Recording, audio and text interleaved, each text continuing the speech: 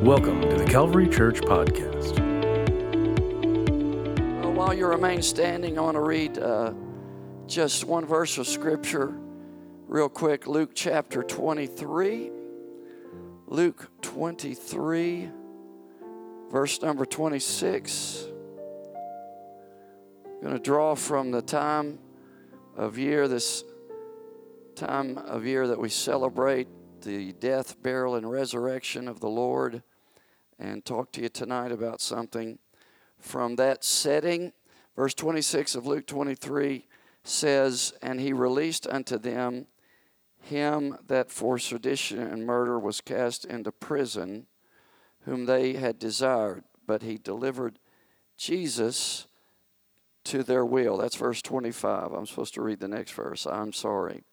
"And as they led him away, they laid hold upon one Simon, a Cyrenian, coming out of the country.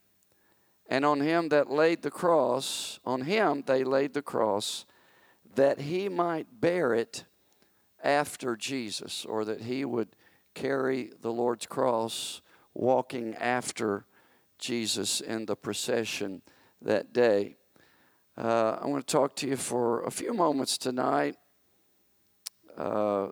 in this fact that exists, and it's something that we need to talk about and think about from time to time. Some people have a problem with the cross, and it's various kinds of problems. There are different kinds of problems, but if someone has a problem with the cross of Christ, there's something wrong. Amen. So I'm going to talk to you tonight about this subject, the problem with the cross. The Lord blesses His Word. You may be seated. And I want to lay the scene for you.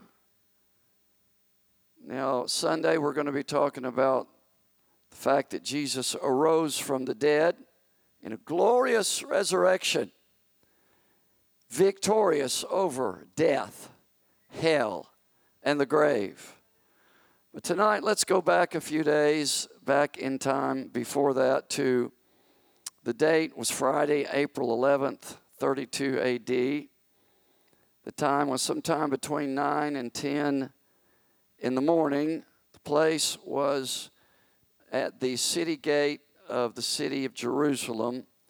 The setting was a very large crowd of people that had gathered there, some in sympathy for the Lord, some in hate, and everything in between.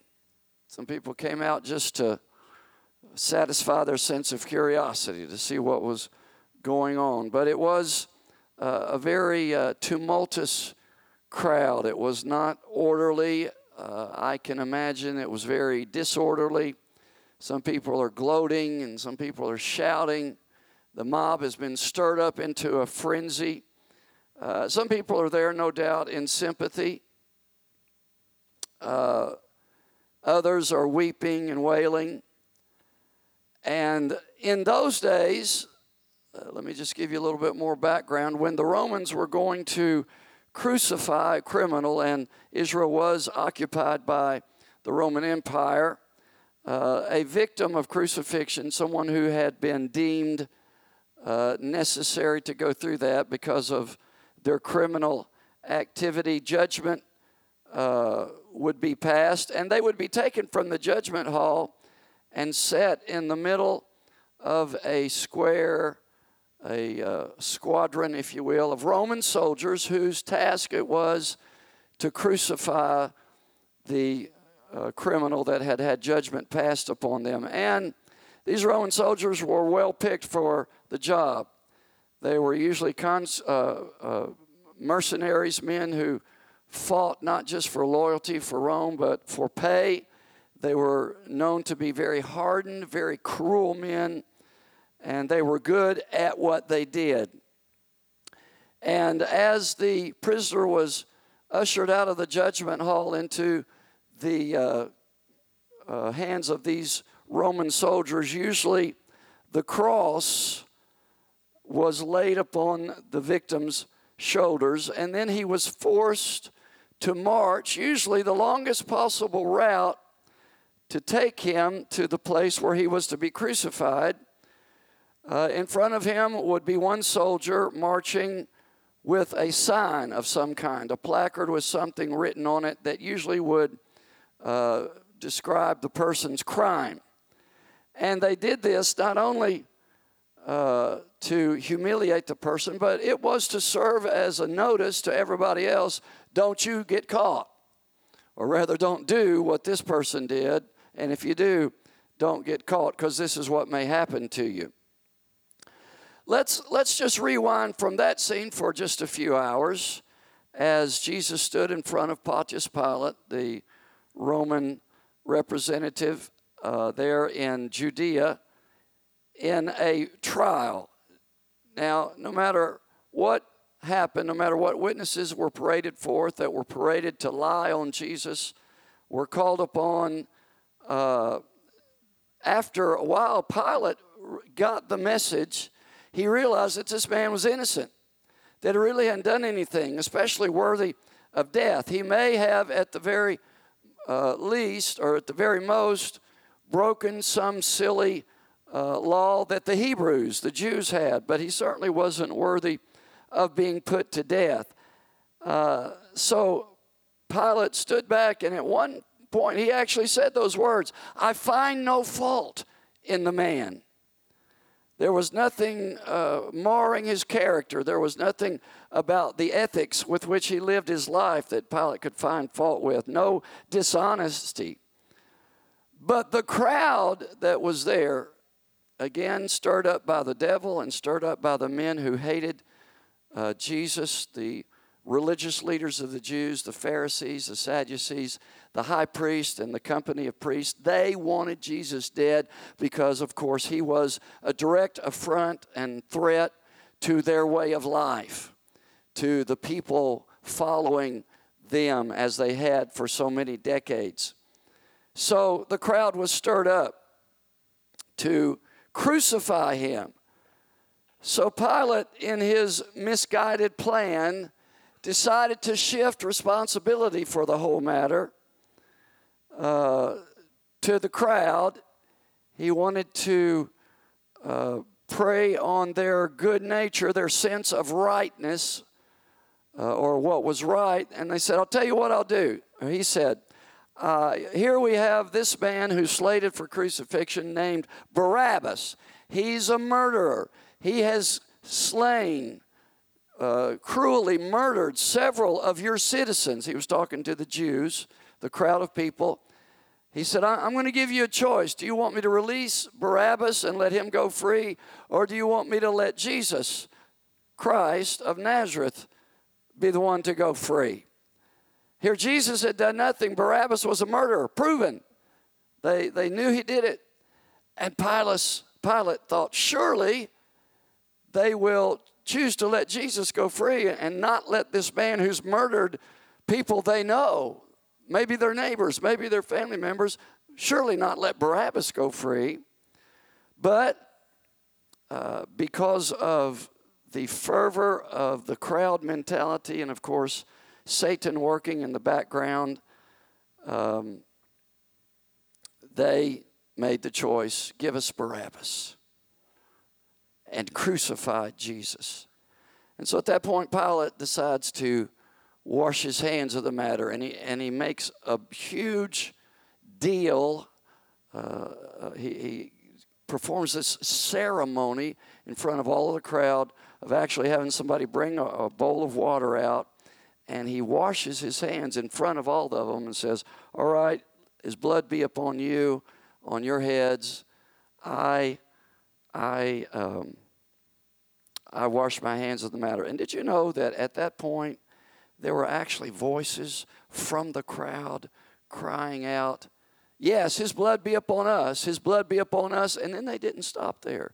The Bible says that they said these words, and his blood, let his blood, the blood of Jesus, be on our children.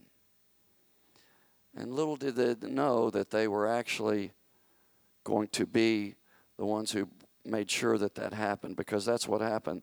Their children would have been alive about 30 years later, 37, 36, 37, 38 years later, when the marauding general Titus came and absolutely leveled the city of Jerusalem, destroyed Jerusalem, and hundreds of thousands of Jews died at the hands of the Roman soldiers in that invasion. And Jesus told them that judgment was coming. But they brought it upon themselves. Let's turn back to the Lord. He's very weak at this point. He's been up all night being made bloody as he was beaten. There's a trail of blood on the ground behind him. There's bleeding cuts on his face. A crown of thorn has been cruelly mashed down into his tender forehead, and his face is bruised and it's swollen and it's discolored. He has endured the relentless blows of the fist of those heavy Roman soldiers. And it seems even a task almost impossible for him just to stand up, much less carry the load of this heavy wooden cross. But they put it on his back anyway, and he starts out trying.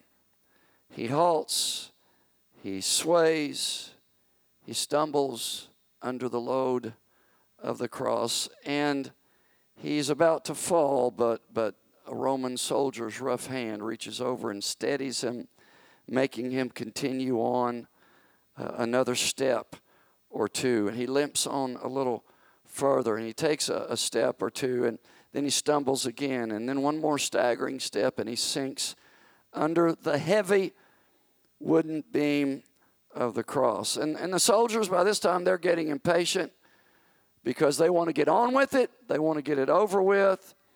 And so at this point, they do something that is so profoundly interesting. It probably had been done before. I'm sure the Roman soldiers had crucified many victims before. When faced with a victim that could not carry the cross all the way to the place of crucifixion, I'm sure they had caused this to happen before. But one of them, perhaps the one in charge, the soldier in charge, turns and he looks at the crowd and he chooses a man from the crowd who I'm sure was built well, strong, probably a large man, perhaps with muscles and a sturdy frame from years of hard work. And the soldier points to him, and he grabs him by the arm, and he drags him over to the scene of Jesus on the ground trying to hold the cross up. And he tells this man, this complete stranger, he says, "You carry his cross." What an incredible statement that is, ladies and gentlemen, that Jesus Christ, the salvation of the whole world, has to have someone else bear his cross. And I think the Lord God is trying to say something at that point to all of mankind that day and to all of us ever since. He's trying to make a statement to us about bearing a cross. Didn't Jesus say at one point in his ministry, "Whoever wants to follow me must take up his or her cross in order to follow me"? And so here we have the cross is a problem. It's a problem for a man by the name of Simon. Simon the Cyrene.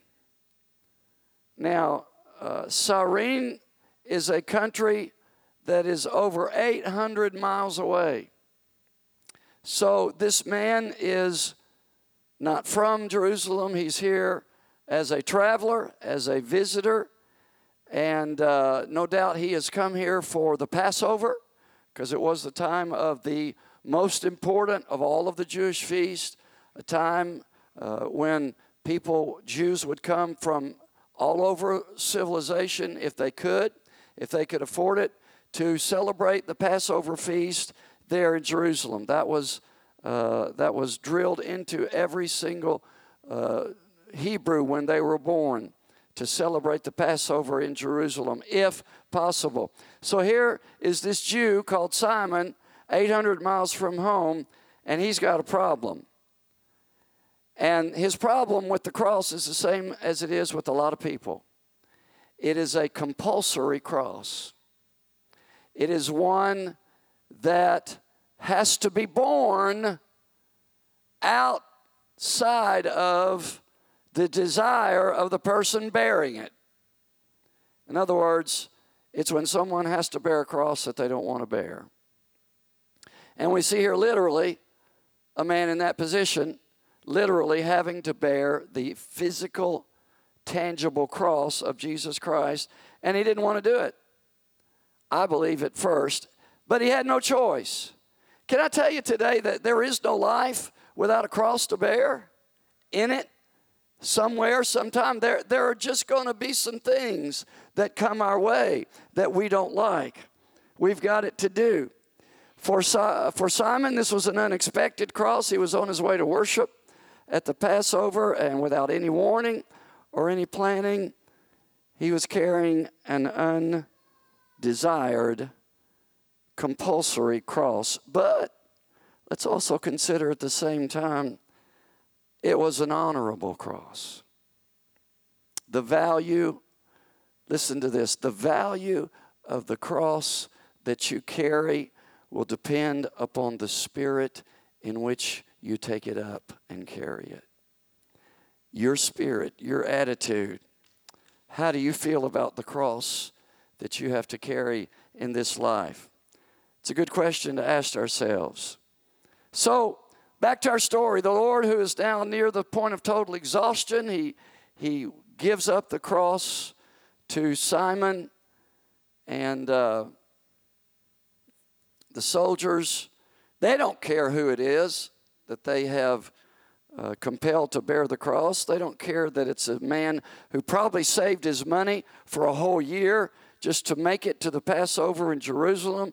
Who knows? He might have been fulfilling a lifetime dream of his of traveling these 800 miles to worship God in the holy city. But he gets caught up with his crowd in this day to see what was going on. He wasn't expecting this to happen. He didn't know there would be this exciting event unfold there while he was there for the Passover in Jerusalem. And so from out of nowhere, before he realizes it, before he knows it, a heavy hand slaps his shoulder, and he is commanded to carry the cross of this criminal, Jesus Christ. I wonder what was going through his mind that morning. I wonder what his reactions were to the cross. I can just use my imagination, if you will. Allow me to here this evening for a few minutes. He probably didn't like it. He probably didn't like having the limelight thrust upon him, especially since he didn't really know anything about Jesus. This, as far as he knew, was a common criminal. He was sentenced to death, so he probably had done something horrible, something terrible, and now Simon finds himself right in the middle of all of that, and I can just imagine he probably didn't want to do it. He probably was unwilling.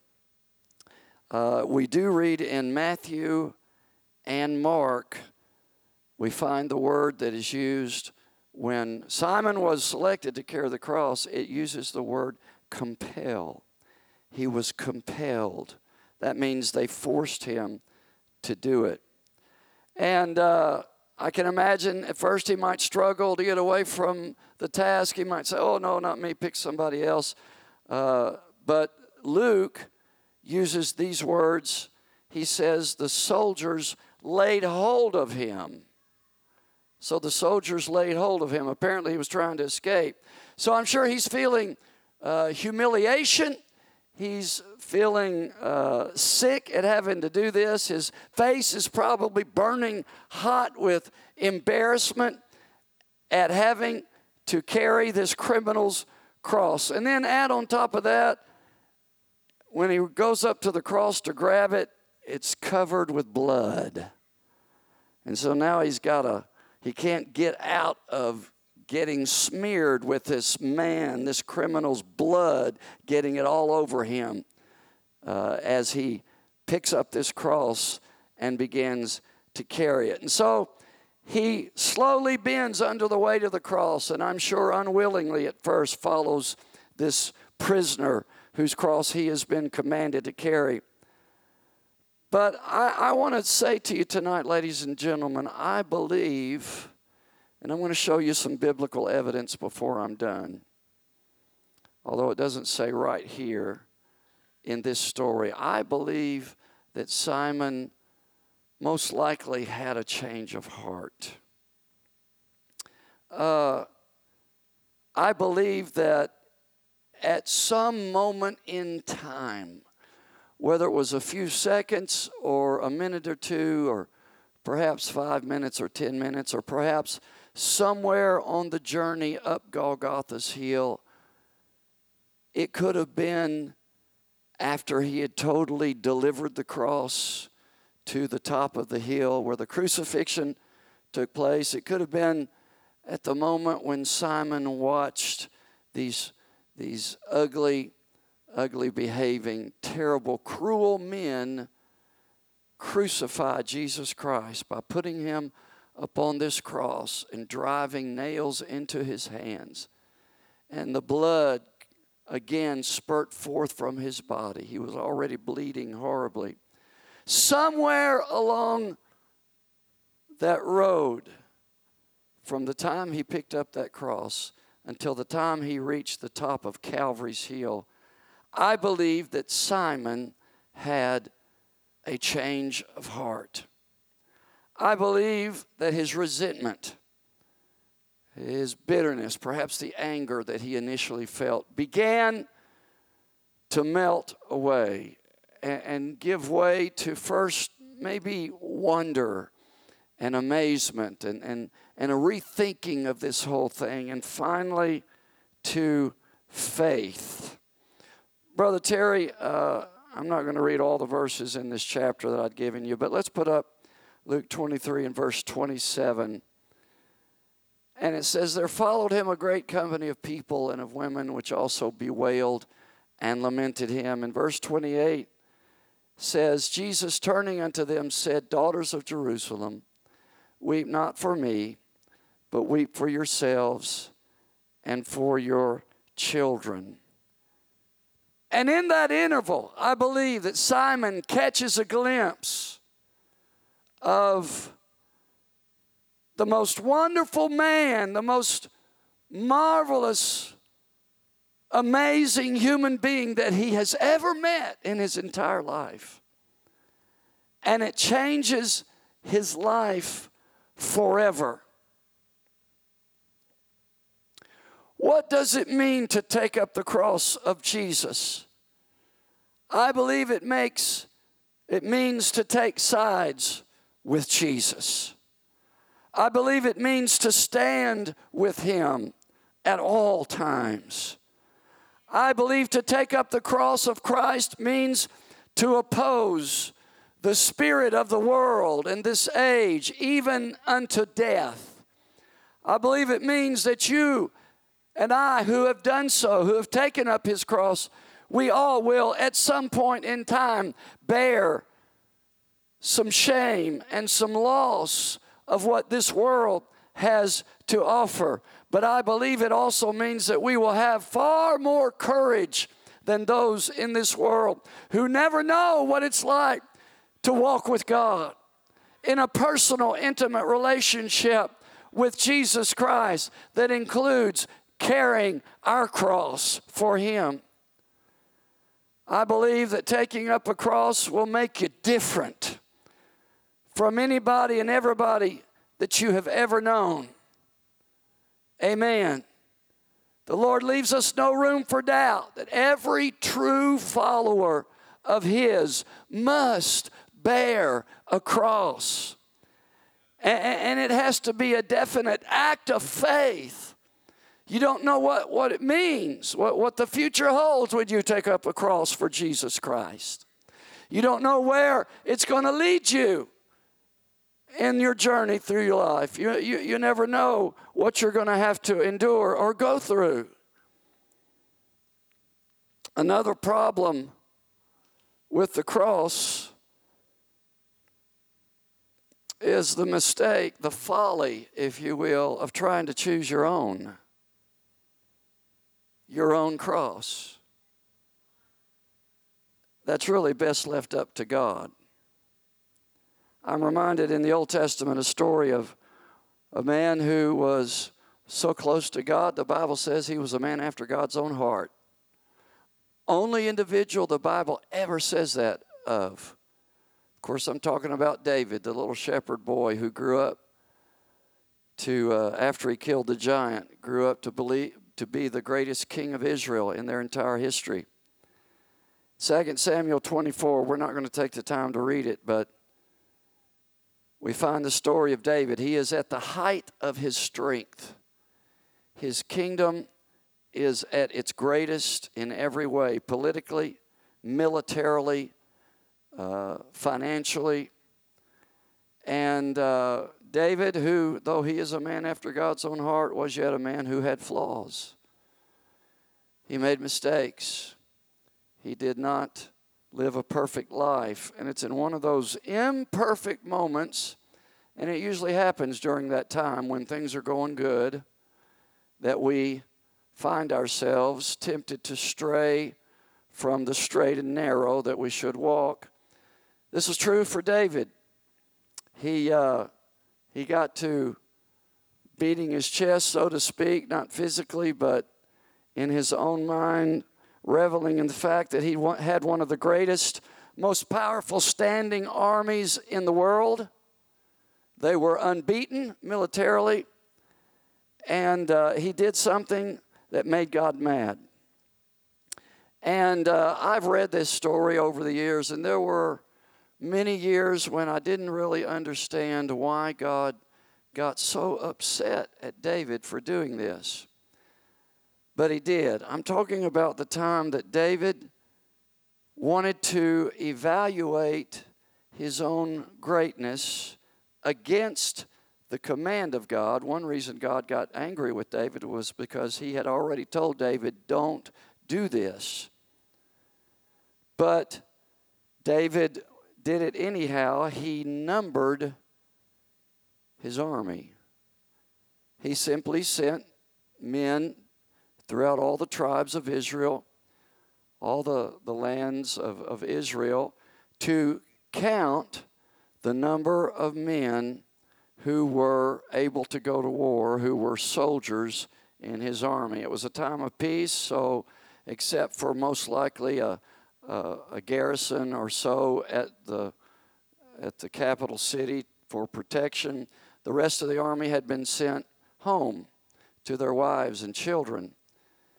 They had won the battles against the Philistines, and God had given them victory, and they were at peace. But David wanted to number his army, and God had said, don't do that. And I finally reached a place in my life where I realized why God got angry at that. God got angry because it showed David's, in a time of weakness, his deciding to, instead of trust in God, that God would give him victory should the enemy attack again. David wanted to know how much strength he had, how many fighting men he had in his army in case the enemy were to attack again and he would have to go to war. You get the picture. David was trusting in himself instead of God. And so God got angry. He said to David, after the numbers came in, his army came out to approximately 1.3 million soldiers.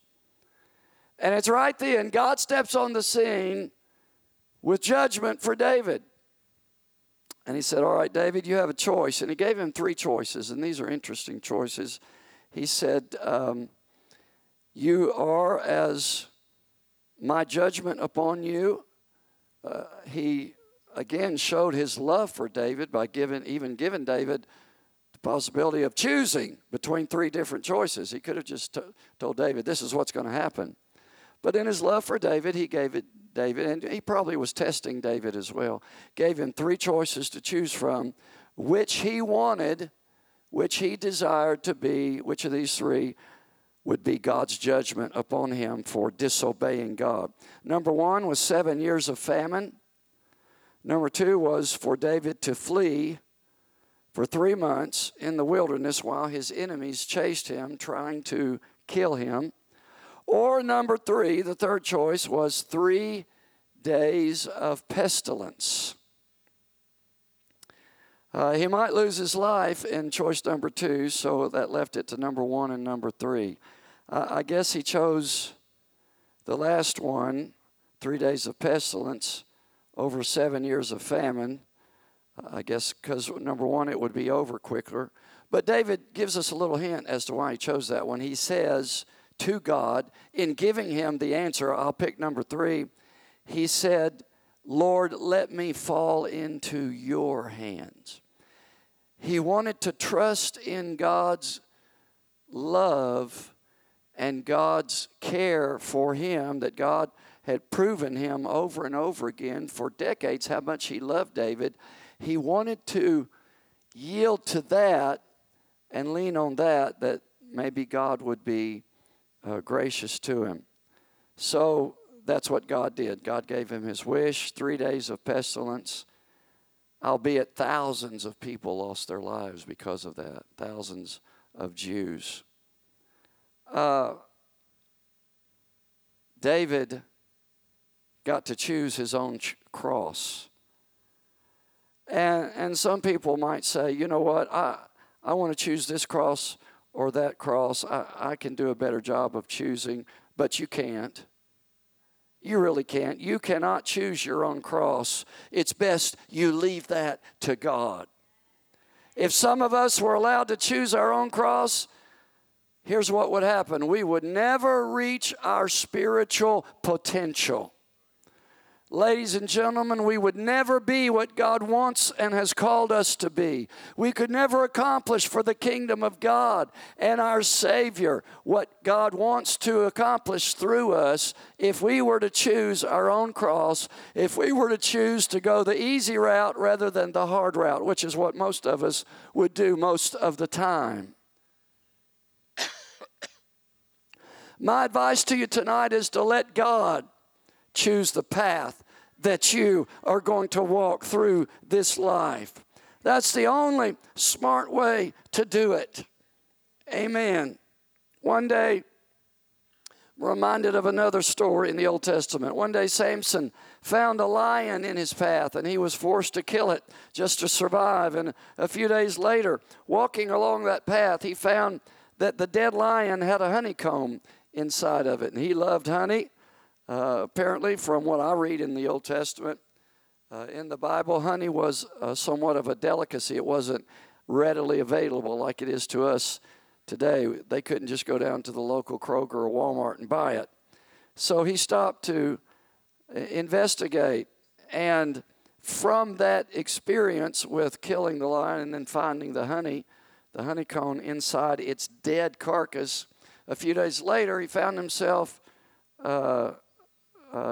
in an opportunity to have a little fun with a Philistine who was the enemy of God's people, and he gave a riddle to the man. Let's read it, Judges 14 and 14. Here's his riddle. Out of the eater came forth meat, and out of the strong came forth sweetness, and they could not in 3 days expound the riddle. You've heard of this. People have, some people claim to be real good at figuring out riddles, and so a riddle is kind of an allegory. It's a figure of speech, and someone tells the riddle, and someone else or those listening has to guess what it means. What's the real meaning of it? And so these men of the Philistines could not answer Samson's riddle. They could not tell him the meaning of it. And the rest of the story goes like this. He always had as his weakness women. Samson did. And a woman ended up being his downfall. And she asked him what the riddle was in secret, in the secret chambers where they were. And Samson let out the secret of what the riddle meant. And she went back and told the Philistines. And so Samson lost that bet. But the moral of the story is this. The things that you fight with, the things that you struggle with in the hallways of your heart, where the real you lives, and the crosses that you are forced to bear, those things will most likely be the very things that save you.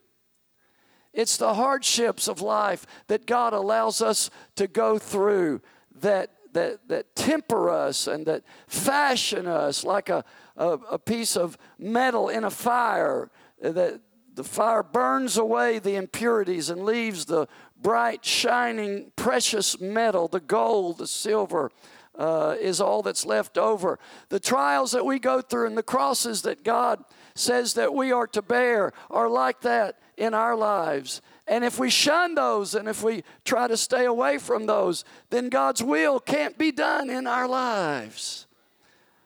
And if I've taught you anything in this church over the last 10 years, it's that the will of God is the most important thing to go after in this life. Praise God. But you're going to have to face some lions like Samson did. You're going to have to face some disappointment. You're going to have to buck up against some persecution every once in a while. And some severe trials and temptations will come your way. The fruit of the conflict, the honey, if you will, that comes out of those battles is the fruit of the Holy Ghost. The fruit of the Spirit being able to operate the way it was intended by God, its giver, in your life. And when that happens, then you grow and you mature as a woman of God, as a man of God. And you become someone who loves God with all of your heart. But it's only through the trials, sometimes acute ordeals, disappointments, humiliations. It's only through those things, those crosses that we have to bear, that the best things in life will come our way.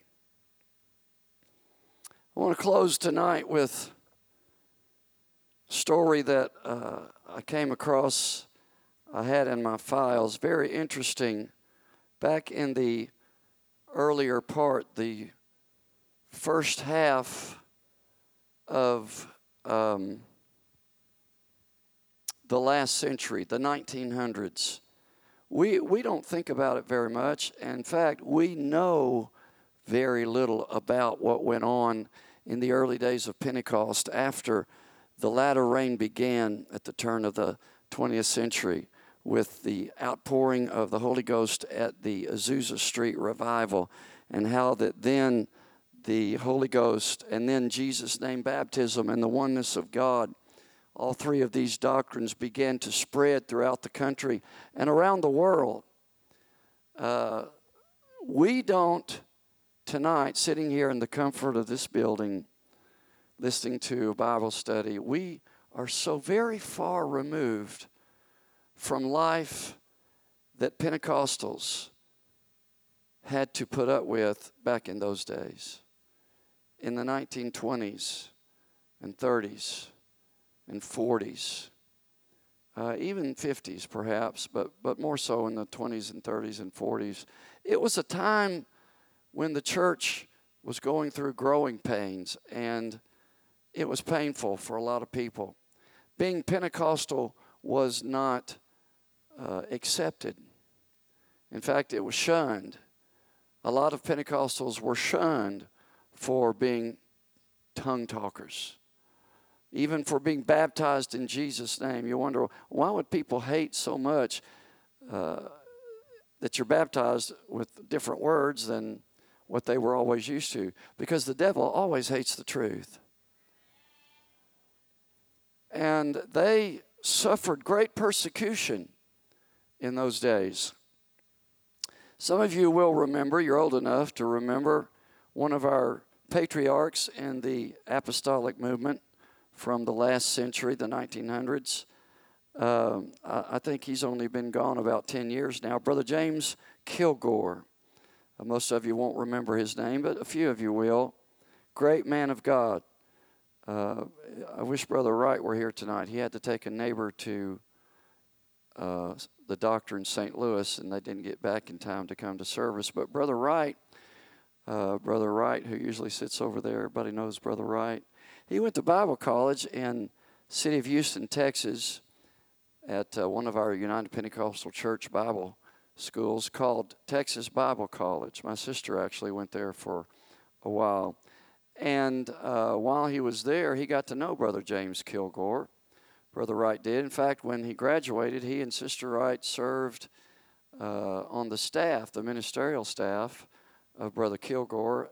At that time, one of the largest, well, it still would be one of the largest churches in Pentecost, one of the largest churches in the apostolic ranks. It was over 1,000 people in the city of Houston, Texas. So Brother Kilgore, having laid that little background, let me get to the story, told a story years ago about a sectional conference that he himself attended in the late 70s, the 1970s. And this sectional conference was held in a small town outside of Houston, Texas.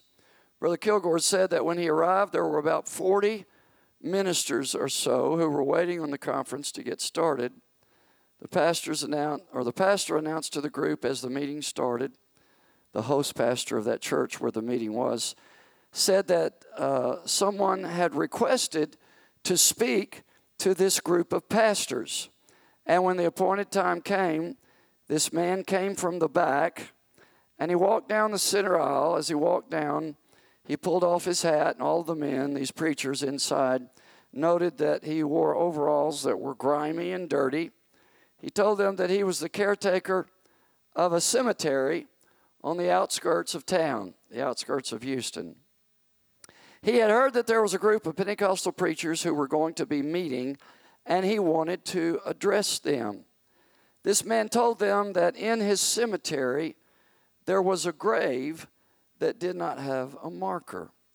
At some time in the past, it had been marked by a wooden cross, but it had long been destroyed by the elements, and now there was no marker there at all.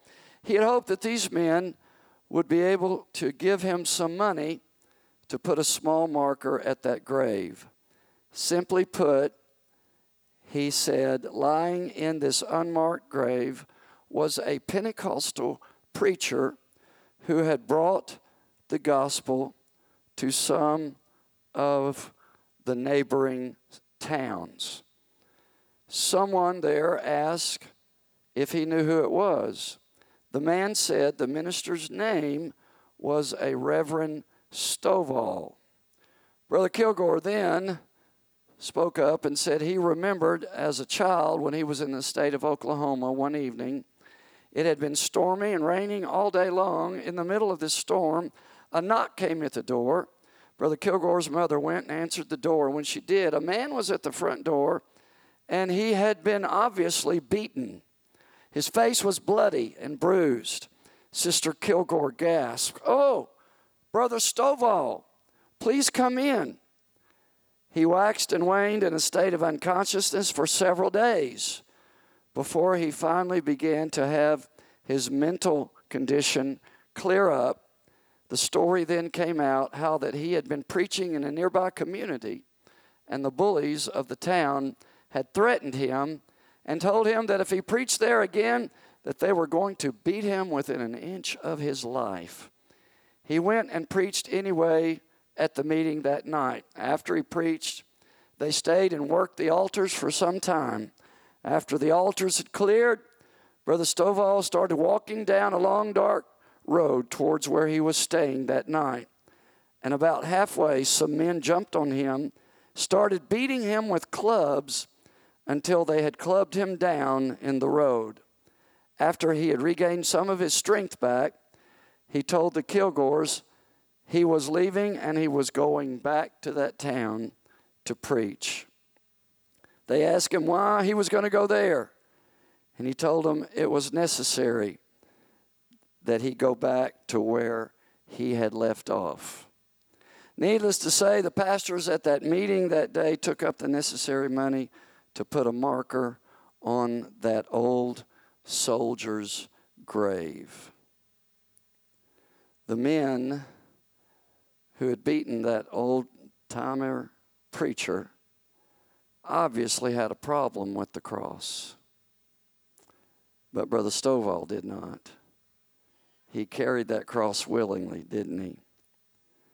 You know, it was true in the lives of men like that old preacher and many, numerous others who dealt with the problem of the cross throughout their generation. And in closing tonight, I want to tell you, I believe that Simon, the one who actually carried the first cross, besides the Lord, did so in his lifetime as well. I believe that the cross reached far beyond his own life, because we find some interesting scriptures. I don't know if you've ever read these before and put them together or not, but I'm going to do it for you before we leave here this evening. First of all, Romans 16 and 13. Put that up, Brother Terry. It says, "Salute Rufus, chosen in the Lord, and his mother and mine." The Apostle Paul here is talking about a man by the name of Rufus, who obviously was a saint of God. Obviously someone who was near and dear to the apostle, the great apostle Paul. Salute Rufus, chosen in the Lord. And then let's go back to Mark the 15th chapter and find something that happened there. Verse 21 of Mark 15. "And they compel one Simon, a Cyrenian, who passed by, coming out of the country, the father of Alexander and Rufus, to bear his cross." Now, I read Luke's rendition as a text at the beginning of this little Bible study, but this verse is a verse of the same event. Simon, the Cyrenian, being selected by the Roman soldier to carry the cross of Jesus. And Mark, because he's inspired by the Holy Spirit in writing the Gospel of Mark, adds something to his writing that Luke didn't put in there. Mark lets us know that this Simon that they chose to carry the cross of Jesus on the day Jesus was crucified was the father of two boys that the people Mark writing to, the church, this is years later after the events of the life, the death and burial and resurrection of Jesus Christ. Years later, Mark wants those who he is writing to know which Simon this is that bore the cross of Jesus. He is the father of two men, two brothers who obviously were known by the New Testament church at Jerusalem, men named Alexander and Rufus. So Simon had two sons, and it appears that Rufus was one of the choice saints that was in the church at Rome, as Paul wrote to Rome, because we see in Acts chapter 19 and verse 33, one more scripture in this little puzzle I'm putting together for us tonight. "And they drew Alexander out of the multitude." This is one of the sons of Simon. "And the Jews putting him forward, and Alexander beckoned with the hand and would have made his defense unto the people." Could it be This man, Alexander, who's facing down a terrible mob, again for preaching the gospel. Could it be that this is the other son of Simon standing with Paul? Paul wrote in his defense at Rome. Ladies and gentlemen, the fact of the matter is this. What Simon, that day, he joined a crowd just to see what was going on in the city of Jerusalem. He had come for the Passover, but that day something got his attention, and he went to see what was going on. That day when that criminal couldn't carry his own cross, that man named Jesus, that day that the Roman soldier turned to Simon and said, You carry his cross up the hill.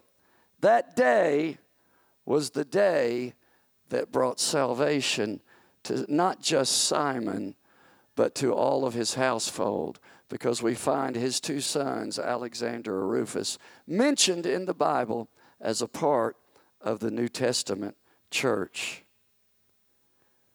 Could I tell somebody here tonight, you're best off to leave your life to God. He knows it all. He has all power. He knows the end from the beginning. He and He alone knows what tomorrow holds for you. He knows what He has designed for your life. And that design that He has chosen for your life will never fail. It will never betray you. You follow that design. You bear that cross that God has assigned to you. And the reward will be greater than your imagination in this life could ever deal with, could never comprehend. Let's stand together. I'm reminded of the words of that old hymn. We don't even sing it in church anymore. We haven't sung it in decades. I don't remember it being sung, but just occasionally when I was just a boy many years ago. But it goes like this. Must Jesus bear the cross alone and all the world go free? No, there's a cross for everyone, and there's a cross for me. So this consecrated cross I'll bear till death shall set me free, and then go home my crown to wear, for there's a crown for me. Hallelujah. Hallelujah. It reminds me of another old hymn that I'd like to sing a chorus or two before we leave, about an old rugged cross.